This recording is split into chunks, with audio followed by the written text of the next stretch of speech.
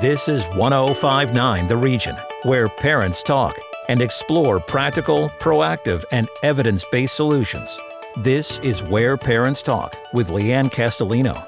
Hello, everyone. Welcome to Where Parents Talk here on 1059 The Region. I'm Leanne Castellino. Thanks for joining us. Ahead on the show, Untangling Teenage Emotions, what is normal, when to intervene, and how parents can better understand adolescent emotions. Our guest is a clinical psychologist and author of 3 New York Times best-selling books. Dr. Lisa Damour is also a podcast co-host and mom of 2 teenage daughters. Her latest book is called The Emotional Lives of Teenagers, Raising Connected, Capable, and Compassionate Adolescents. Dr. Damour joins us today from Shaker Heights, Ohio. Welcome. Thanks for being here. Thank you for having me. I'm really glad to be with you. Teenagehood, adolescence, complicated at the best of times. You've dedicated your entire career to the area of study of adolescence. What are 3 words that you would use to describe this phase of development from the standpoint of adolescent emotions? Intense, varied, and exciting. Why do you use the word exciting in this example? So teenagers' emotions are supercharged. They are very, very powerful. This is not so fun for the teenager or the people who love them when the teenager is upset, because they're very upset. But all of that force of emotion also powers their interest in things, their investment in the world, their enthusiasm for things, their creativity, their boundary pushing, which can make adults nervous. I have adolescent daughters myself. I have a daughter who's 19 and I have a daughter who's about to turn 13. And at this moment, I am surprised by how much pleasure I am taking in watching a kid walk into the teenage years, because she gets more excited about things than she used to. She is thrilled by her emerging independence. That being on the brink of that and being able to exercise it well is so, honestly, the only word I can keep thinking of, exciting for her and really fun to witness as a parent. So yes, there are downsides, but at least in this moment, in my own personal life, I'm also really savoring the joy of having a kid start to turn into more of an adult. Now, take us through some of the fundamentals, Dr. Damour, that you believe parents really need to be aware of in general in order to better understand their teenagers' emotional lives. So I would say the huge headline is to expect distress. I think we are operating as a culture right now with a lot of anxiety about negative emotions, a lot of fear around typical and expectable challenges. And that doesn't help us as parents to feel calm or at least steady in the face of adolescent emotionality. And it doesn't help our teenagers if we are frightened of their strong feelings. So my headline for all of this would be: typical adolescent development involves ups and downs. You should expect to see several in the course of a week. You only need to worry if a teenager's mood goes to a concerning place and stays there, or if they're handling their negative emotions in ways that are ultimately harmful. Substance abuse, being awful to the people around them, being awful to themselves, that's when we worry. But I would say the number one fundamental is that adolescence is a bumpy and fun stage of development, and we should not be expecting it to be a smooth road, and we should not be unduly frightened when our kid hits a bump. So along those lines, then, what could you suggest that a parent's approach be generally during the teenage years as it concerns their child's emotions? So when teenagers bring their big feelings our way, usually they're complaining and they're upset and something has gone wrong.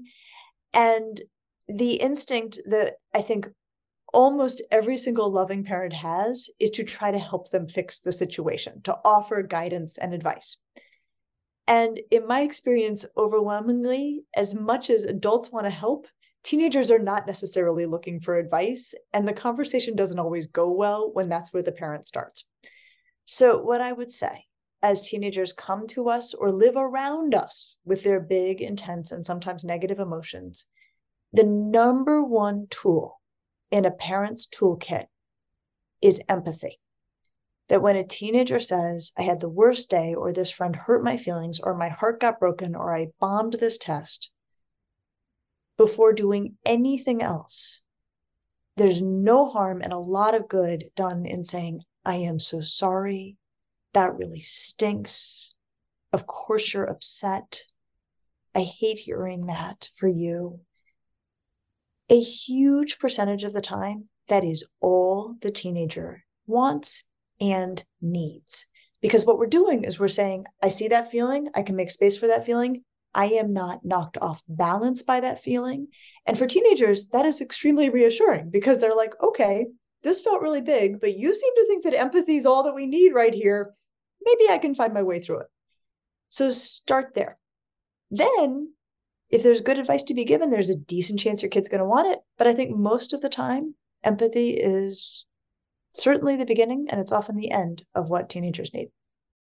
We are in conversation with Dr. Lisa Damour, clinical psychologist, author, and mom, discussing teenage emotions. I'm Leanne Castellino, and this is Where Parents Talk on 105.9 The Region. One of the things that you talk about in your book is 3 trends that you believe have contributed to society's current perception of psychological distress. And you talked about it there really briefly, and or negative emotions. So can you take us through these 3 trends? Sure. So I've been practicing for more than 25 years. I can tell you that 20 some years ago, our culture was not as frightened of adolescent distress. And something shifted. And I think actually several things shifted. I can put my finger on 3. So one thing that has shifted in that time is the rise of a commercial wellness industry. So I'm all for wellness. Wellness practices can help us maintain our emotional equilibrium. They have real value in our life. I am not all for, or I'm cast a cynical eye, to be honest, on any suggestion that wellness practices can keep us from feeling distress. That if we just have enough of the right meditation or apps or oils, we can keep distress at bay or make it go away quickly.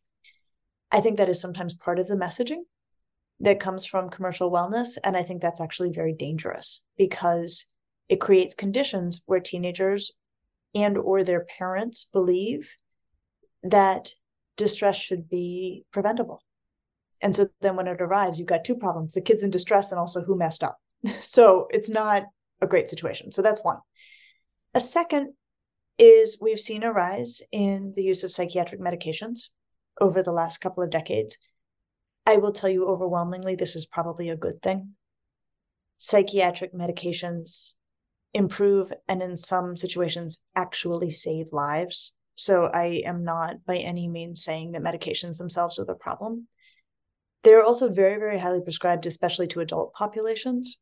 And so I think it sort of opened the door to the possibility for some people that like, maybe we don't have to feel bad, right? Maybe there's a way to get rid of that feeling. And this is not how any ethical clinician prescribes these drugs or suggests that this could be true, but it's hard to look at how much more antidepressant and anti-anxiety medications circulate around us without wondering if it has made us wonder if maybe we don't have to feel sad or nervous.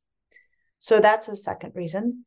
And then the third reason is teenagers actually do feel worse. So part of what I think is making parents anxious are headlines noting a rise in adolescent depression and anxiety, noting a rise in adolescent suicidality. There's no way to be a parent right now who reads any headlines and not feel more nervous. And so I think that these forces and probably others that I am not able to put my finger on have come together to create a condition where we have teenagers who are living in a very challenging time, going through a very challenging developmental stage, need the adults to be as steady as we possibly can be and everybody's feeling more unsettled than they've ever been. You've alluded to the fact that we are in the midst of a global health crisis in terms of youth mental health. As a trained clinical psychologist, how do you go about defining mental health? This is so critical because how we as psychologists talk about it is not how the culture is talking about it. So right now, what circulates around us in terms of a definition that I see on social media, I see in headlines, I see everywhere, is there's often the equation of being mentally healthy. You know that you're mentally healthy if you feel good. If you feel good or calm or relaxed or at ease, that somehow is the measure of mental health. Those are all nice things. Those are not the measure of mental health. When psychologists are assessing mental health, there are two things we are interested in. Number one, do the feelings fit the circumstance? So negative feelings can be part of mental health, which is definitely not the measure that we're hearing right now. An example would be, if a teenager's best friend moves away, we expect to see sadness. It would be weird not to see sadness. So in that situation, a teenager being sad or upset or even angry is actually proof of the teenager's mental health, not actually grounds for concern. So number one, do the feelings fit the circumstance, even if they're negative? Number two, are they managed well? And this is really where the rubber hits the road. Are teenagers managing these emotions in a way that bring relief and does no harm? So the kid whose best friend moves away, we would expect to see crying. Crying actually soothes the central nervous system. It's really often good for you to cry. We would expect to see them maybe wanting to talk about their feelings about the friend moving away. Talking helps. We would expect problem solving. Problem solving is how we reduce negative emotions. We sometimes, if we can, solve the problem that caused them. So figuring out how to stay in touch with that friend. We'd expect to see some healthy distraction. Maybe they're like, enough with being upset. I'm going to go watch Grays. They do that for a little while. All of these are wonderful, absolutely wonderful. Comforting themselves, rolling around on the floor with the dog. That's all great. That's all actually the picture of mental health. A weeping teenager rolling around on the floor with a dog is the picture of mental health. This is as good as it gets. What we don't want to see, they're smoking a ton of weed. They decide, well, if I'm miserable, we're all going to be miserable. I'm going to take you guys down with me and we're going to go down for 2 weeks, right? We don't want to see that. Or I'm so low, I'm so lousy, I don't deserve to have friends. I'm not going to take good care of myself. I'm a risk to myself.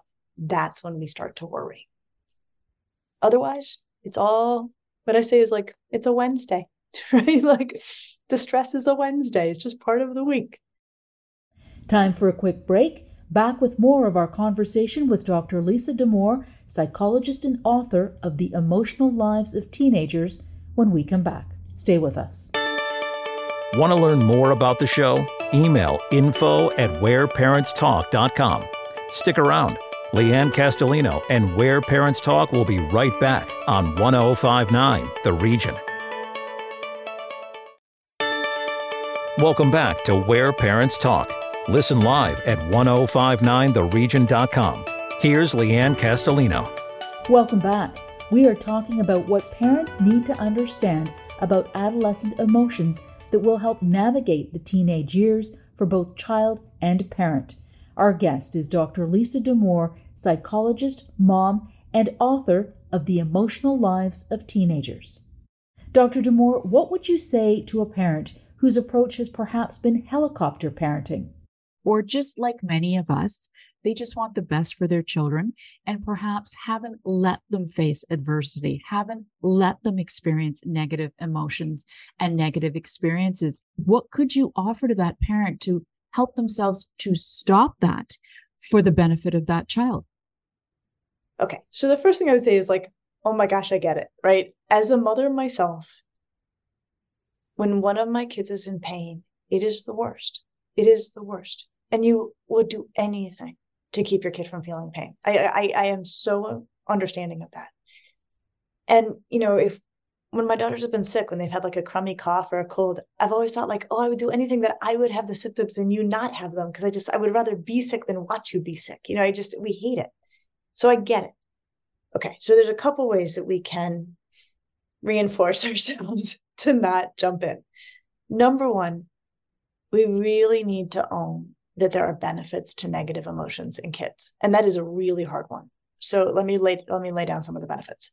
Number one, again, proof of their mental health. They're having the right reaction. We expect to see distress, and it can be more worrisome if it's absent. If a kid has a huge test and they have not started studying and they're not anxious, that's more concerning than a kid who is anxious, right? So sometimes it's just a good sign. It is growth giving.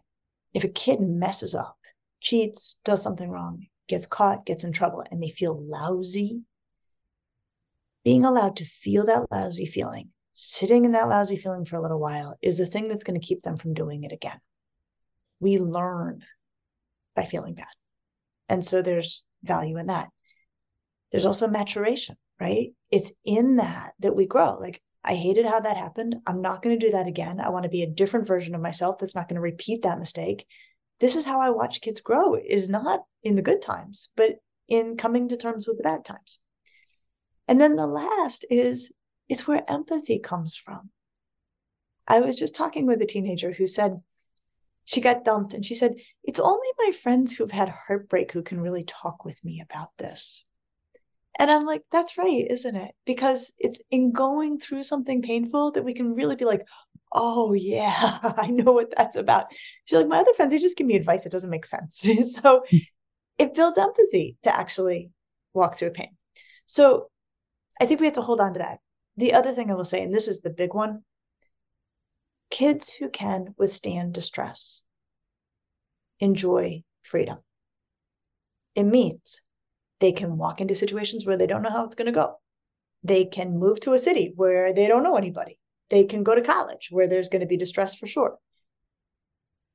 Knowing that one has within oneself the capacity to navigate painful emotions is actually the keys to freedom. Kids who are like, I can't actually manage distress, I can't do it on my own, they end up on these very, very narrow paths. They have to know it's going to be okay. They have to have a guarantee it's going to be all right, which very rarely in life can we offer about what's coming. So I would say it's good for kids to feel distress and to build the skills, and for us to watch them and help them build the skills, because it opens up so much of the world to them. So that's how we have to just focus on coping and not the prevention of distress. Now, it's been well documented that the youth mental health crisis began well before the pandemic and was worsened as a result of the pandemic. I'm curious, you alluded to, a client that you just saw, but I'm curious as to what you're seeing in your practice in terms of trends on a daily basis with the young people that visit with you. So I'm seeing a really mixed picture. So some of what I'm seeing is like what I've always seen. There are a lot of teenagers, they hated the pandemic, they got through it, they put it in their rearview mirror, and now they're back to the garden variety, unpleasant, but timeless challenges of being a teenager. Difficulties with their parents, difficulties at school, social difficulties, nothing new. Not fun, but nothing new. That's one end of things. At the other end, I am aware of, I don't have any in my practice right now, kids who were completely knocked off of their developmental trajectory by the pandemic. Kids who have stopped going to school, whose social life was T-boned by the pandemic and never recovered, who have developed tremendous anxiety and are fearful of leaving their home, like very rarely do it. So we're seeing much more of that. Kids who developed eating disorders in the pandemic. We saw this huge, huge surge in eating disorders in the pandemic. And eating disorders can be really, really sticky, and without proper treatment can last for a very long time. So we see it's percentage wise, thank goodness it's a minority, but there's that. And then there's just like post-pandemic stuff that's not great, that I'm hearing a lot about. Kids are having a hard time socially. They are not handling conflict well. I think I am very often reluctant to use this word. I think there's been a real resurgence of bullying. Kids can be real jerks right now when they're not in agreement with somebody. I'm hearing about more hate speech in teenagers, kids engaging in like flagrant misogyny, flagrant anti-Semitism, like really gross stuff that wasn't, it was certainly around before the pandemic, but I feel like it's in many ways much more mainstreamed than it's been. And what I will tell you educators are seeing is kids not being entirely sure about their place in the learning process or the role of the teacher. Like kids sort of struggling to know how to engage the work sometimes, know how to ask for help when they need it. So we're still seeing aftermath. Like there's no question. And it's both at a clinical level and then also what we would just call a subclinical level, like not great, but not rising to the threshold of like, a crisis. So if you're a parent listening to or watching that description that you just provided of what you're seeing in your practice, what is the takeaway for parents there? What do you say to parents to not make them more anxious themselves, but also to empower them in their own roles in role modeling, in, helping and supporting their kids? So number one thing I would say is I want parents to take really good care of themselves. Parents and caregivers also were so stressed by the pandemic, right? We went through so much, and it's very hard for kids to outfunction their parents. So if the parent is struggling, the number one job is for the parent to actually get the care and support they deserve, because they can't actually be the parent they want to be until they do. So that is, I think, critical. The other thing I will say, and this is why I love caring for kids and teenagers. Yes, we have been through a very hard time. Yes, we are still seeing an impact. Yes, of course, we're going to see an impact. You take kids out of school for 18 months, and if they went back and everything was exactly as it was, I think we'd have a lot of questions about why we had been requiring kids to go to school all this time, right? So I don't think there's benefit to hand-wringing about the fact that we are continuing to see a long tail from the pandemic. What I would say is set high expectations, provide a ton of support. Those two things together usually get kids where they need to go. The flip of it is do not lower expectations. Maybe adjust them a little, but eventually go back to what we would have always asked of kids. What I am hearing from teachers is that kids are coming to school with very low distress tolerance, very low sense that they can do hard things. We can provide extra support. A lot of kids deserve extra support right now, but I think lowering our expectations and keeping them there is not in the end going to be very helpful to kids. We mentioned at the outset that you have researched, studied extensively the topic of adolescence and certainly adolescent emotions. In the course of writing The Emotional Lives of Teenagers, anything strike you in particular in the research? And also, what has struck you the most about how the book has been received? You go in thinking you know what you're going to say. And then you start pulling up all the research papers. And I think if you're doing your job right, you change some of what you were going to say. So the stuff that shifted for me the most actually had to do with gender. So one finding that wasn't what I expected. I thought the story I was going to tell was girls are allowed to be sad and nervous. Boys are allowed to be angry and aggressive, right? That's how the emotions distribute themselves. Okay, the boys piece actually held up pretty well. That when we look at the research on boys, in terms of what is culturally allowed, this is a huge problem. They're allowed to be angry or to enjoy pleasure at someone else's expense. Those are the two sanctioned emotions for boys. Girls, however, actually, when you look at the research, they are allowed to be sad. They are allowed to be nervous in our culture. By adolescence, girls express more anger than boys. And this was surprising. The critical asterisk on this is unless you're Black, right? At which point it becomes quite dangerous as a girl or a boy to express even assertion. There was also, this is actually a very amusing finding, I thought. So in childhood, boys express more anger, and then it flips in adolescence and girls express more anger. But there's one form of anger that I learned girls express more than boys all the way through development, and it's disdain, which I thought was very funny. Mm-hmm. It tracks with my experience as a mother of two daughters. So that was surprising. On the boy side, the piece that surprised me the most, it was more an insight I had while I was writing. We want boys to be able to talk about their emotions, and we want them to be able to talk about vulnerable emotions, right? That this is ideally what we should be shooting for. And The problem, of course, is that in our culture, boys adopting a heterosexual identity often decide by fifth grade, guys being a macho guy, we don't talk about feelings, and we sure don't talk about feeling sad or scared or any of those things. Often in two-parent heterosexual homes, the person trying to get her son to talk about feelings is the mother. She's the one initiating the conversations, asking, talking about her own feelings.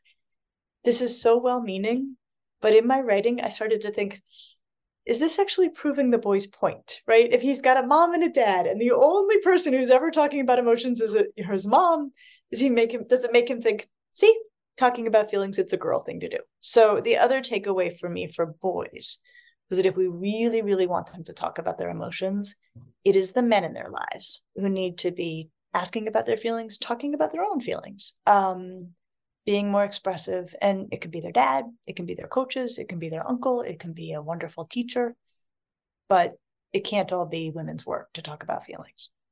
Dr. D'Amour, we've talked about a lot of different aspects of adolescent development emotionally. And I wonder, what gives you hope on this topic moving forward in the world that we live in today? Well, actually, to pick up with something I didn't address, was how the book has been received. I've been so pleased by its warm reception and truly actually the ongoing coverage of it. That I continue to be in wonderful conversations about it. And it's connected to what gives me hope. Okay, so here's what gives me hope. We know from the research that the single most powerful force for adolescent mental health is strong relationships with caring adults.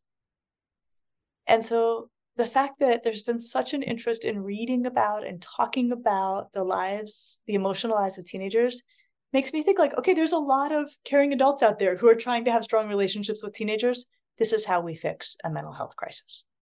Dr. Lisa D'Amour, clinical psychologist, mom of two, co-host of a podcast, and author of The Emotional Lives of Teenagers. Thank you so much for your time, your expertise, and your insight today. Thank you for having me. That is our time here on Where Parents Talk. Thanks so much for listening. Watch the full video interview with each of our guests at whereparentstalk.com. I'm Leanne Castellino. Hope you'll join us next time. Sign up for Leanne's parenting newsletter and so much more at whereparentstalk.com. This is Where Parents Talk on 105.9 The Region.